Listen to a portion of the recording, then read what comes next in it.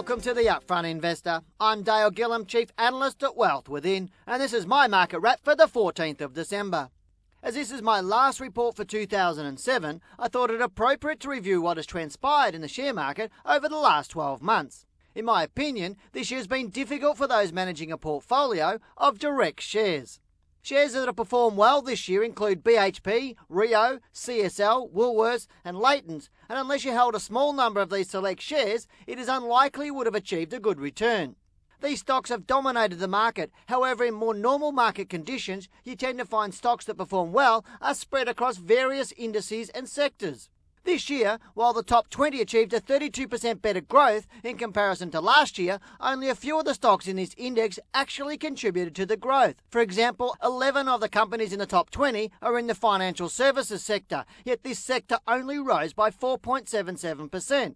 The materials sector, on the other hand, has only 2 stocks in the top 20, including BHP and Rio, yet it achieved a phenomenal growth of 48.01%. This was double the performance of the next best performing sector, which was the healthcare sector at 24.64%. The good news is that we are unlikely to see a repeat of that next year. Therefore, my recommendation to all investors and traders is to stick with your plan, as it will work over the medium to long term. So what can we expect in the market? Last week, I indicated I needed to see the market rise this week to change my opinion from bearish to bullish. While the market has technically traded higher this week, given that the All Ordinaries Index rose above the high of last week, it only did so for one day, while for the remaining days it traded down to close lower. Given this, it's still not possible to confirm the short-term direction of the market, although it is showing some bullish signs, given that the market has not traded below last week's low of 6,543 points. If the market is bullish, it will trade up next week, and in doing so, confirm that will potentially rise to until mid-January to between 7,250 and 7,500 points.